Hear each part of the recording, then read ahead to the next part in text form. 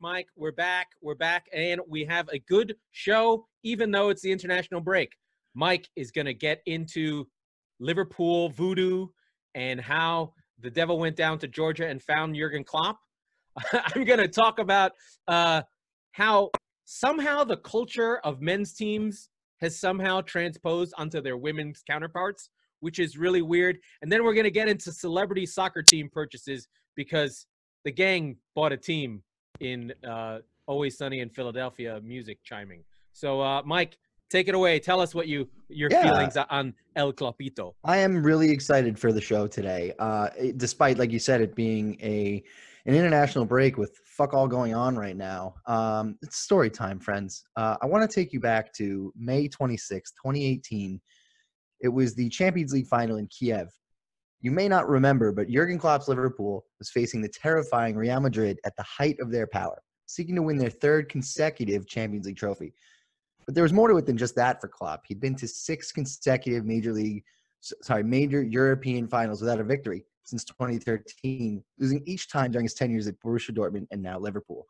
Now, this was his chance to slay the dragon, to defeat Goliath, to get his name and his hands on that elusive trophy. Now, although Klopp's Liverpool put up a good fight, it was not to be their day.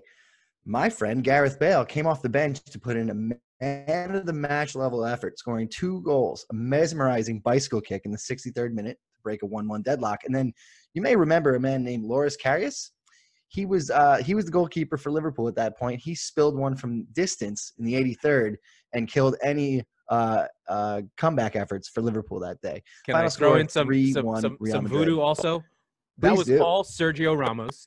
He tried to kill Mo Salah in one of the dirtiest moments in history, and he gave Karius a concussion. So That's right. He was 2 for 2 on that game. So that was another one of the Ramos magic moments, whom I loathe. But carry on. He's fantastic. He's the best bad guy I think soccer might have ever had. But we can get into that a different day. So soon after the game, while privately wallowing in his familiar stench of defeat on the biggest stage, Klopp felt his strange aura around him, right? The team hotel. He turned around, and it turns out it was the devil himself who had come to bask in the German sorrows. It turns out he actually has a timeshare in the Ukraine, which actually makes sense if you think about it. As he has so many times before, the Prince of Darkness decided to offer Jurgen a deal. He said he'd grant him everything he'd ever wished for as a professional coach in exchange for his soul. Klopp rushed to shake the devil's hand, and the pact was agreed upon. As the 2018-19 season got underway, things started to fall into place a little bit for the Reds.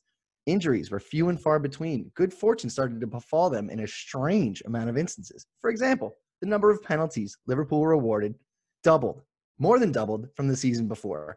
And even one more better, they only conceded one single penalty against the entire season. That was the lowest in the league. Wouldn't you imagine it? Now, I witnessed one of those with my own eyes, okay? This diabolical fuckery in September of that season at Wembley. I was at the game. It's 2-1 Liverpool. It should have been about 7-1 Liverpool, by the way. They're clinging to a late lead. Heung-min Son gets fouled in the box by Sadio Mane. Sort of ironic if you think about how that season ended. In stoppage time, no calls made. Liverpool takes all 3 points, and I walk away angrily to the bar. They also got a goal. They also scored a goal when James Milner was so far offside, but the ball was fizzed into him so fast at Anfield that ended up beating City. So they are diabolical. And they've got Origi and the fucking Sturridge goal. Never saw him again. God. So you mentioned Origi. It's funny you say that. 2 months later, hosting Everton in the Merseyside derby, you'd have to actually see this to believe it. The miss-hit that Virgil van Dijk pops the ball into the air. It does a double doink. In fact, yes, England invented the double doink. Off the crossbar, drops right into Divock Origi's lap on the goal line in the 95th minute to break a scoreless draw against Everton. Anfield goes mad. So like any deal with the devil, right? These things take many twists and turns, and so did Klopp's. Carrying an undefeated record into the Etihad, they were John Stones' toe poke, millimeters away from stunning their rivals from the blue side of Manchester, but it wasn't to be. And Jurgen Klopp once again found himself wondering if his day in the sun would ever arrive. 97 points. The greatest second-place team ever, and completely obliterate the fact that my team just scored 198 points over 2 seasons.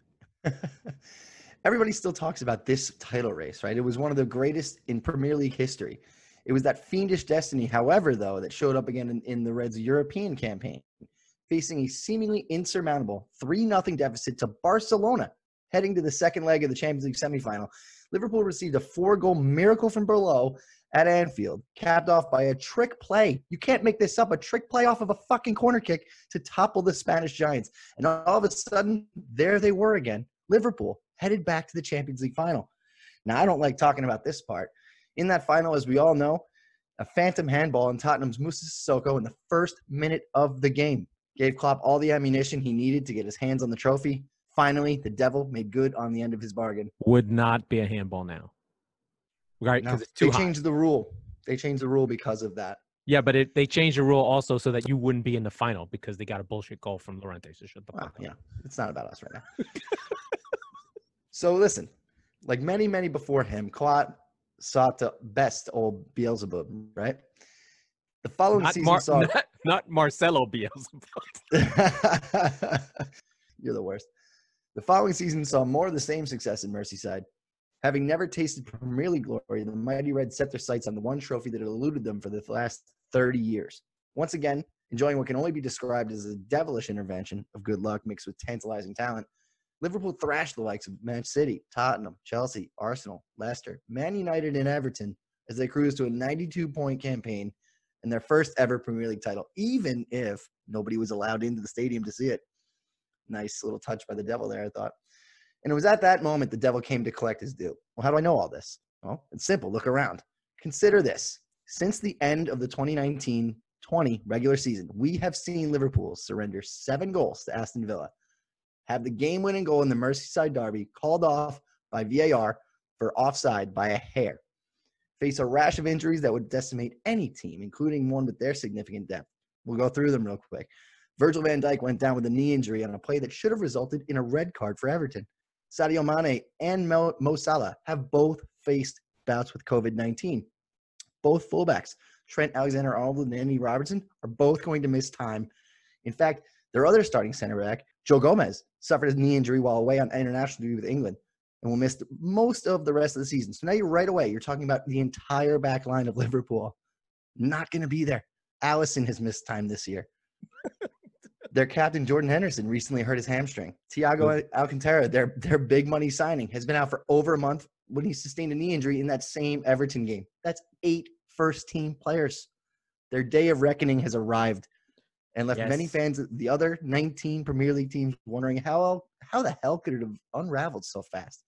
Jurgen knows how, and he knows he'll be paying that price for all that success for centuries to come. I certainly hope so. Very well done, Mike. Marcelo Beelzebub, which is his new name from now on. I love that. Will be there. And, it's funny to sort of think of it that way because of, you have these narrative, and it's so weird in soccer. In European football is so strange because the narratives and attributes applied to teams really last a long time. Like, it's not a joke. Real Madrid, when they beat Liverpool, they were on fumes. They had almost lost to Juve. They had gotten lucky. Like, teams getting over the hump is so hard. It's so much more like the sports we remember where you had to beat a team and sort of, you have your Michael Jordans having to get through the Pistons. It's so much more like that. And what's funny is this weekend, while the boys were home, while the boys were on international duty, it was Women's Football League Day in England. And we were really we had a great gift in that NBC, Rebecca Lowe's home, actually broadcast a bunch of games. So they were huge games. So Chelsea versus Arsenal. These are by far the 2 best women's teams in the country, and in fact have the best players in the world. And the Manchester derby of my team, Manchester City, and Manchester United. There was some shit talk by Tobin Heath, who was getting an earful about learning about, hey, Manchester City are actually shit. No one really cares about them in this town. I took particular offense to that, and I was like, you know what? You want some women's equality? Go fuck yourself, Tobin Heath. How's that for fucking equal? So you're going to get some real sports hate. Yeah, that's when you'll know women's sports in America has made it. When you can have shit talking when it's not all just sunshine and rainbows and everybody played really great, when you're criticizing performances, when you're saying that Tobin Heath, you came into my house talking shit and we sent you packing with a 3-0 loss. And it feels, again, we've talked about it 100 times, normal. that It sports needs to Schadenfreude. be, it needs to feel right. Like it was supposed to be that way. Right. And I was feeling that way. And I didn't wake up for the game because it was a 4:30 game, but I did wake up, and at around 7 o'clock, I look up and I'm like, yeah, City's up 2-0, you fucking dickholes. Take that period and fucking rub it on your face, you fucking bloodhounds. Schweinhund. And that's the thing.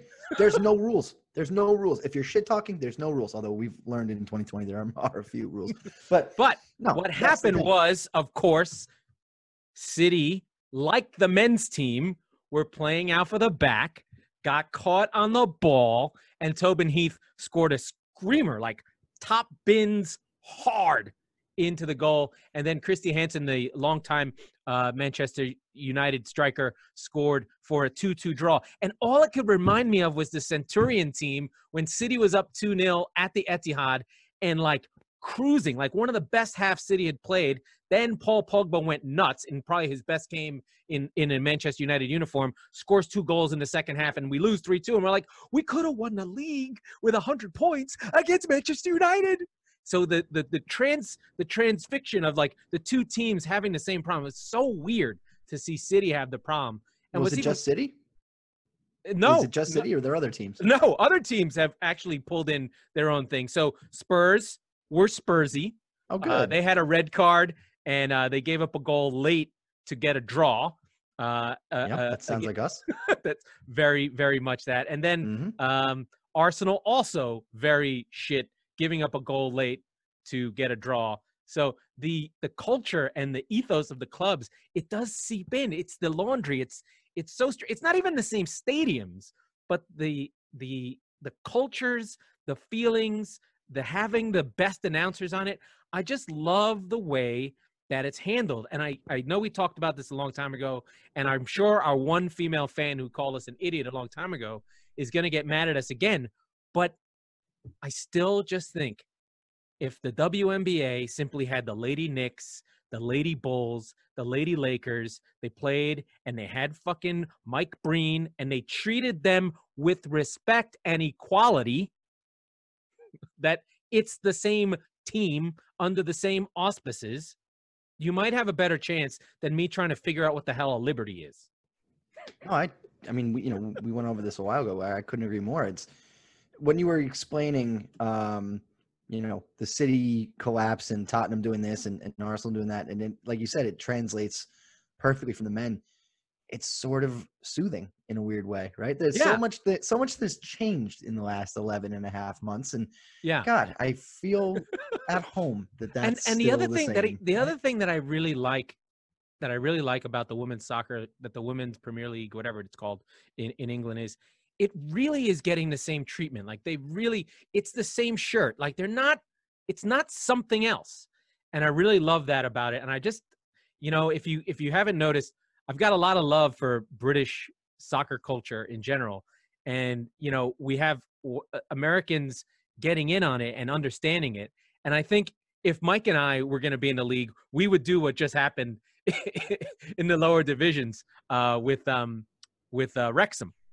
So this story just popped up. Wrexham is a small team in, I think, the 5th division of England. So that's Premier League, Championship, League One, League Two. So this is barely, is it professional? Almost professional. It's professional. It's the National League, technically. That is the first rung up of professional. Yeah. And these teams are probably 3,000 fans, have history beyond our comprehension. Like, oh, there's been a team in Wrexham since 1875. That's roughly correct. I looked it up today. It's 1894. Okay. Like that. And I believe they have a massive, massive rivalry with a team called Chester. That sounds right. Yeah, I mean, that sounds English like enough. No, but like fair. a blood feud. Like they fight to the death. I'm going to look it up right now. I love that. But so they're one of these teams, and to put it in American sports terms, think of the Green Bay Packers, right? Like they're owned by the town. And that's not unique to England or even Europe for that matter. A lot of these smaller clubs are in fact owned by the Supporters Trust, which is made up of all When things go 3,000 bad, fans. usually they don't want to own it. They usually want to pawn it off. Right, exactly. And so in comes television and movie star Ryan Reynolds and Rob McElhenney of It's Always Sunny in Philadelphia. So this is sort of, as Laurent alluded to at the top of the show, the gang buys a team, right? It's really, really interesting. They've already put out these hysterical videos talking about the tractor supplier that's the team's main sponsor. It's literally Rob McElhenney and Ryan Reynolds talking about a tractor company for like a minute and a half. But the main thing that they're looking to do with this investment is to create some semblance of a Hard Knocks or an All or Nothing Amazon type series for a lower division team. Now, obviously, this has been done before, but not really for the American audience. Like Sunderland, no, not for the American audience. Correct. Right? Sunderland was, but it was sort of a, when they kind of signed that contract knowing this was going to go poorly, and this is going to be great, just devastating television. What Ryan Reynolds and Rob McElhenney are trying to do is this is a success story, or it's going to try to be one, right? So they're looking at it as Wrexham is in the 5th division. We're going to try and get them as high as we possibly can. I really have to stop for a second because it's incredible. The ground is called the Racecourse Ground. That's correct. 1807. Holy shit. For football, 1864. So they've been playing there since fucking Gettysburg. The Racecourse ground? That's fucking serious. Like, since wild. Gettysburg, we've been playing soccer here. Like, you want to talk about ghosts? That's some real ghosts. There's 150-year-old shit stains on a chair somewhere. So it's fantastic. And another piece is they've been as high as the 2nd division. So this is not a nothing club. They're a real club. It's cool. Yeah, it's exciting to see.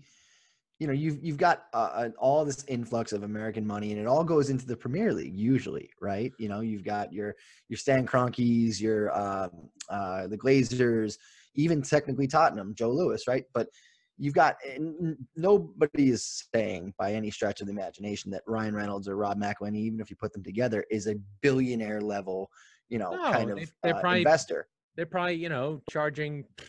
They're probably putting in $500,000. Something like that. They expect to put in $2.6 million eventually. Wrexham currently projects at a almost $400,000 loss on a $2.7 million in revenue. Obviously, again, these are the clubs that have gotten absolutely decimated by the coronavirus, right? Right, because they live off the gate. They live off the gate. They live off that revenue, the beer sales, the shirt sales, all of that shit. All of a sudden, you're seeing Rob McElhenney and Ryan Reynolds tweeting out, hey, do you want to buy a football shirt? Here you go. Here's the links. I'm sure that their store crashed today. I guarantee it, right? So it's a great success story for that small town and two of the most lovable guys in Hollywood. So I'm certainly a fan of Wrexham from here on out. So I'm looking forward to following them. So Wrexham is a weird spot. So people don't know the sort of geography of England, right? Or of England and Wales. So it's Wales. It's not England. It's different. It's Wales. Right? But it's actually super close to Liverpool. So it's northern Wales, which is like the Merseys over there, and you kind of just pop out and around and you're in the Manchester, Liverpool area. So it's that far north because Wales is a very north-south country. So the southern end of Wales is like where most people live in Cardiff and Swansea, but then the northern area is like where it's fucking hard and gnarly. And that's where the miners are. And wherever there's mines, there's soccer teams. Yeah, it's very Deadpool. It's very Deadpool. Right, very Deadpool, exactly. The shit bar from Deadpool would take place in this part of Wales. I just can't believe that the ground is 200 years old. That's amazing. Incredible. It's like, if this stupid corona cunt virus ends, I am looking forward to one day just doing. I'm sure they're all the same shitty boxes, but just going to the grounds and going to England and just going to shitty games. Like I'll go to any game. Say, that's the one thing that I haven't gotten to do yet. I've gone to a few games. I've been to Wembley. I've been to the new Tottenham Stadium. I've been to San Siro. It was amazing. But the one thing I didn't get to do, and actually I was planning on going this past fall, was going back and seeing a game at Reading. Because it's a funny story. A friend of mine and I ran into the first team stat at their Christmas party when we were there almost a year ago. And John O'Shea from Manchester United. I'm sitting there having a beer with him. It was awesome. He's probably just a goon. He's one of the coaches, one of the assistant coaches for Reading. And so we become friends with their director of player management. And he goes, "Oh my God, you guys have to come back. We'll set you up with tickets. We'll get you a shirt." I'm like, "Oh my God, absolutely." So from that moment on, now I'm kind of cheating on Tottenham a little bit because I've got 3 teams, and that doesn't even count my love. But I don't think that matters. I think that is acceptable, right? Like, you get, like, I had that here, right? I had a shitty team in San Diego that I went to see that I felt complete connection to. AFC San Diego. I was the only person who gave a shit. It was 300 people on a packed day, and a guy asked me, "Oh, which one of your kids or cousins is playing?" I'm like, "No, I just come." I was the only one like doing like actual soccer fandom. And I had the greatest moment ever when I went to LA to see them play at a high school in South Central with fucking fireworks blasting the whole time and a Brazilian ultras band in the background. It was the greatest soccer event ever. It went to penalties. It was amazing. Were those fireworks or gunshots? It could have been a mix. Could have been a mix. But it was my best soccer moment. It just was. There's no doubt about it. Just fucking that kind of random shit. And like multiply that out by an entire country, and you get why England is so fucking miserable and grumpy, because it makes total sense. One day we're gonna take Squeaky Bum Time on the road, and we're gonna do shows from Wales and London and Manchester and all these crazy they're probably cities. Awful places. Like it's just like we'll find some proper shit places. They're probably like Detroit times 5. I've been to Detroit. I don't want to do that. See? Yeah, it's Detroit, my friend. Yeah, it's like if Detroit got frozen in 1890 instead of 1950. London's nice. We can go to London. Fuck Manchester. Figure it out. There's only 30 teams in London. Yeah, right. So Wrexham attendance, about 4,000 people a game. Yeah, pretty good. That's the thing is that like the chance, everything about everybody in England, complains about modern football, right? And things sort of being watered down a little bit. Or for money. Stadiums, right? For money. If you go to these stadiums, these small little boxes, it's not. It's real. Yeah, it's real. It's every minute of 50 years ago at every stadium. That's where the lifeblood of English football still lives. So like I said, that's the one thing I haven't gotten to do, and I'm dying to when I go back. Yeah, I think the bigger issue is that people who are Manchester United fans, that's a really good example. But it used to feel that way to them, right? That's the issue that they're looking for. They want the old feel of the back in the day, but for their big club, that's their team. The problem is like nostalgia's a bitch. It was violent, it was petrifying, it had piss everywhere, and if you went to an away game, you were very likely to get the shit kicked out of you. That's not good. Right. It needed some fine tuning, right? Right. Or the stadium would burn down while you were in it. Also another problem. Oftentimes that might be an issue. Yeah, it's I've always joked like the reason you'll find Tottenham Arsenal, or even when West Ham was playing Tottenham, it was the early game, right? When City plays United, it's going to be the early game of the day. Why? Literally because they don't want to let the fans get enough time to get liquored up enough to get into the fucking stands. And I've always found that. I'm like, well, why don't you guys just have fucking rules? Like, I don't get it. Like, no, we do. I'm like, no, you don't. If you need to legislate the times of the games so that the spectators don't throw up on each other and burn each other to the ground simultaneously, you don't have enough rules. I'm sorry. Well, they really have sad lives. It's like take Philly fans and multiply them by a country. Oh, Philly fans, you guys think you're tough shit. Yeah. Go to London and go sit in the away section at a derby and tell me you didn't pee a little bit. No, we're not. We have no sense of. It's Eagles, Cowboys in the snow. No, we have no sense. Times 10. We have no. I think, you know what, to be fair, I think Americans, we did get close. Yankees, Red Sox. Yeah. Got a little sticky, a little bit. Yeah, I think. but Yeah, not like that. no. Not Well, here's how you not know it's not like organized that. fights on 155th Exactly. Street, Here's how you know it's not right. which would have been Yankees. amazing. There's no Red Sox section. There should Right? be. It would be fucking amazing. Oh my God, what a It'd be world so that would good. be! Why don't they do that? American sports is stupid. They should absolutely do that. Because they would never get anybody to travel, but for the times that they did, right? It would No, only the be people worth would. about. No, because half of New York thinks they're Red Sox fans anyway. There'd be enough Sox fans in New That's York. only after 2004. What I'm saying is historically, right? Like in the 70s. I'm not even talking about the 90s, right? In the early 2000s, probably the 70s, the Carlton Fisk, Thurman Munson. Oh, that days, would have right? been nasty. Yeah, my father was at a lot of them. They were okay. Yeah, I worked at Yankee Stadium in the 80s, and people used to fight a lot. Yeah, a lot, but between each other. right. Well, But then that's hockey, the other problem that you have is that in American sports, fans just want to fight somebody, right? It doesn't matter right? who you're rooting for. They don't have. We didn't have. We're not. That's the difference. It's generally it is. I made this reference when we were talking about the West Ham Tottenham game and reviewing it. It's like the Alamo, right? You are surrounded by 40,000 fans, and there's, I don't know, 3,500, 4,000 of you packed in like sardines to one section, surrounded by all sides by the enemy, screaming at you. Well, the other question is, why would they let that happen? Like, who thought that was a good idea? Like, where did that culture come from? Like, the craziest thing to me about that is that it like when we were at the San Siro, the only away game I've ever done, right? And like, first of all, you get searched on the way into the stadium like you're a terrorist, and I was because like, you are a terrorist. Well, in some cases, yes, but I was like, this is kind of wild. And the craziest thing is, you have to stay until the entire stadium has been emptied out for your safety. For your safety.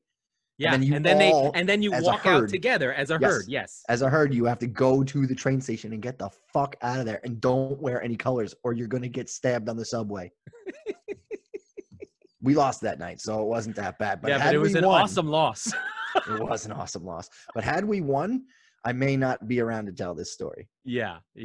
I mean, it's a culture that we just never understand it. We'll never get it. I think it's part of my love of soccer is just the want to feel that kind of belonging and feeling of just like, my God, this is so good. And every time I go to a City bar, I'm always embarrassed by City fans. I'm like, American City fans are lame. We're like, we're so middle class and boring. We suck. Well, it's not even so much that. It's that, and I thought this about some of the Spanish teams and like the Bundesliga teams too, right? Or the Bundesliga team, Bayern Munich. Are you just kind of placated by winning at this point? Are you just like, we won again? Like, is it? I know you're different. I know you feel, but like, I don't think that that's the case. I think the one thing that's so funny about football coverage is it's really like, what are you doing now? Right? Like, think about Zidane. If he loses another 3 games, they'll fire him. The man won 3 Champions Leagues in a row, won their first league title in 10 years. Like, they'll fire him. It's really like the standards are high. You can't fuck around. Like they run out of coaches for those. Yeah, but think about it in a different context, right? So Madridistas, Real Madrid fans, who are objectively the worst fans in the world, think of it like this. They are pretty bad. Their expectation is so sky high that anything less than what they expect is a complete and utter failure. Imagine like the Yankees expect to win the World Series every year. They say that shit, right? But it's a salary cap league, and that's not going to happen, right? So they get close, everybody gets excited, whatever. If Real Madrid don't win either the Champions League or the La Liga, it's a disaster. It's a total fucking disaster, and everybody's getting their heads cut off. So that's kind of the point where if you win, it doesn't feel so much as winning as it does a relief. Yeah, but here's the thing, though. The difference is it's a no salary cap, no structured league. Like, if the Yankees had there was no revenue sharing, if there was no caps on anything, and the Yankees didn't win every year, you would be upset. You'd be like, we're spending $500 million on salary. Why aren't we winning? Yeah, no, and that's true. And if you look at it in the last 20 years, if the Yankees had been uncapped, they have at least 10 more World Series, right? At least. So yeah, but the Dodgers have been basically uncapped, and they only just won it. Sure, but the larger point is But I wonder if the amount of success and begets the expectation of great success, that if you don't get that, you're no longer chasing a feeling that exists anymore because you've done it so many times. No, it has to be done the right way. Sure, right? but Like, that's what I at mean that about point, City, right? Like they didn't like Mourinho. Mourinho got a 105-point season. They're like, nope, didn't like it. Not the way we should play. Yeah. What are you talking about? Right. So that's kind of how I view City fans in the U.S. City fans I don't have enough. There aren't any. We're very Yeah, that's true. That's true. But there are a lot of City fans in the U.S. because realistically, the sport got big just as they were taking off. And obviously, I mean, listen, I said this when Jesse was on the show. Every American has a stupid fucking reason for why they support the club that they support. 99% of us. Yes. And so I don't care if you're a front runner. I don't care if you like him because your favorite player was on the team. Yeah, it doesn't matter. We have no good reasons. None whatsoever. Yeah. Other than somebody in my family is English and they said I have to do this. That's the only good reason. Right. Exactly. The only one. And I very, very, very rarely come across that. But so that's kind of the thing about when you think about City fans. Like, I remember actually for the Champions League final, I flew to New York City to go to the Tottenham bar, which sold out. They sold out 3 full bars. And nice. I walked out of there completely covered in beer. Actually, and I had done that a handful of times. We lost that day, so actually I was relatively dry. But the first game against City where Aguero missed the penalty and the Sonny goal, I was drenched in alcohol. It was phenomenal. Dude, the Mora game is the best. I was at I was at a Tottenham bar for that. It was incredible. Oh, I God, kissed more men than I should admit. It happens. It's weird. We can't go into the Mora game. We can't go into more Tottenham City because we're going to go through it all on Thursday. We're going to do a big show, Tottenham City, Leicester, Liverpool, and nothing the fuck else. I still have to talk about the AVP high line no press game. Yeah, right. So that was one of my first games. So we're going to go through all of it. But I'm excited for it. We may even have a guest. We're going to figure it all out. Who knows? Oh, right on. So Tottenham, Manchester City on Thursday, prepping you for Saturday, 12:30 Eastern. Get excited. We're excited. We hope you enjoyed. The devil went down to Merseyside. We will see you then, folks. That was the Squeaky Bum Time podcast with Mike Salerno and Laurent Cortines. This was a Crap Football, Crap Pundit production. We will return on Mondays and Thursdays for the Premier League season. We will talk about soccer and other things that interest us. Mike is crazy. Laurent is insane. That's why it works.